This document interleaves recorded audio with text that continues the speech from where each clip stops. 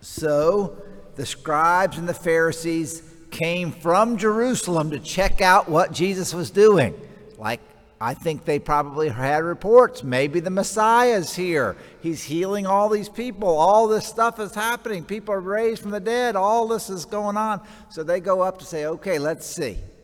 They don't wash their hands, okay?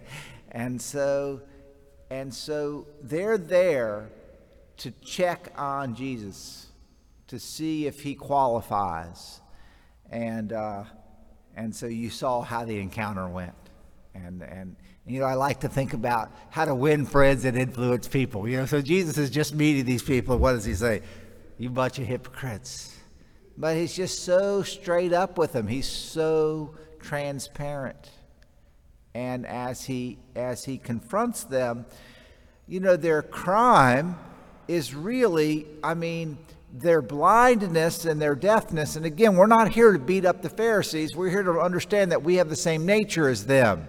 We have to be very careful about falling into the same pit as them.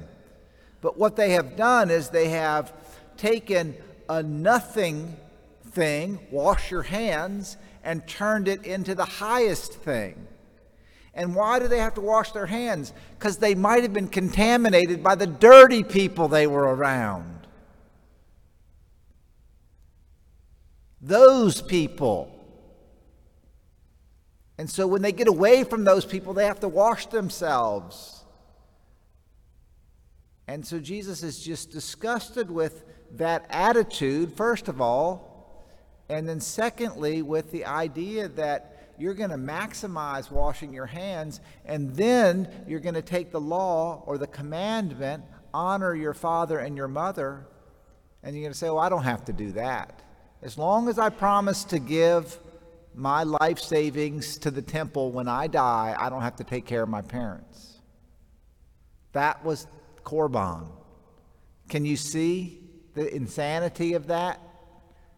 Like, I'm going to be a really good Christian, but or Jew, but I don't have to follow the Ten Commandments. I just have to wash my hands when I've been around dirty people. And so Jesus is not happy with them, as was obvious. Now, today, I probably did this last year. I'm going to do it again this year.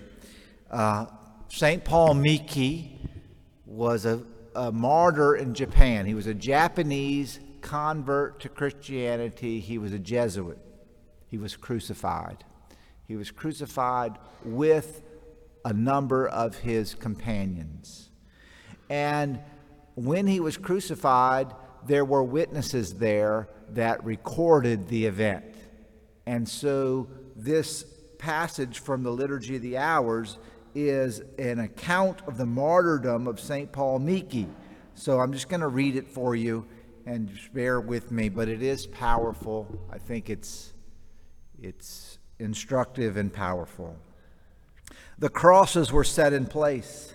Father Pasio and Father Rodriguez took turns encouraging the victims. Their steadfast behavior was wonderful to see.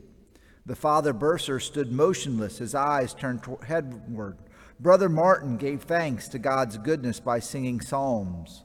Again and again he repeated, "Into your hands, Lord, I entrust my life."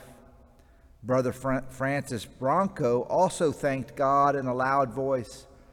Brother Gonsalvo, in a very loud voice, kept saying the Our Father and the Hail Mary.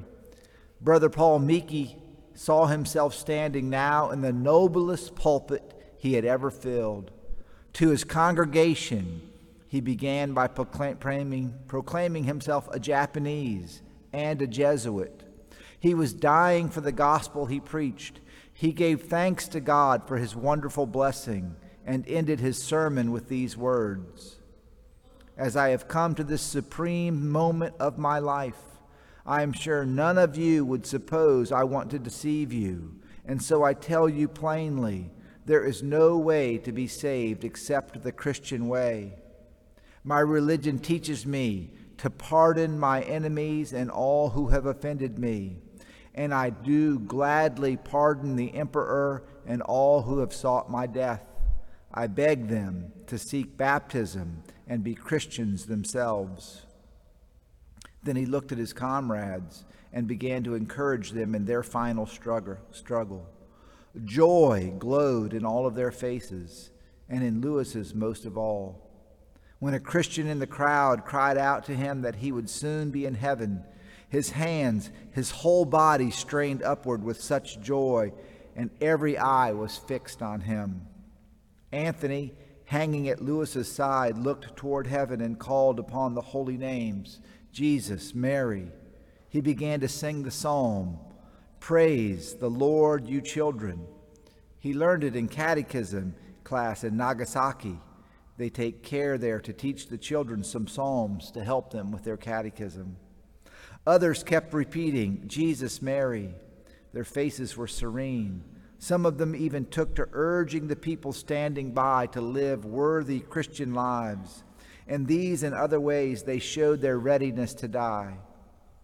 Then, according to the Japanese custom, the 4 executioners began to unsheath their spears. At this dreadful sight, all the Christians cried out, "Jesus, Mary," and the storm of anguish weeping then rose to a banter to the very skies. The executioners killed them one by one thrust of the spear, then a second blow. It was over in a very short time. And so that is how the martyr that we celebrate today, Paul Miki, and his companions died, praising God, praying for their executioners, urging people to live a Christian life. Let us hear them as a model for our lives.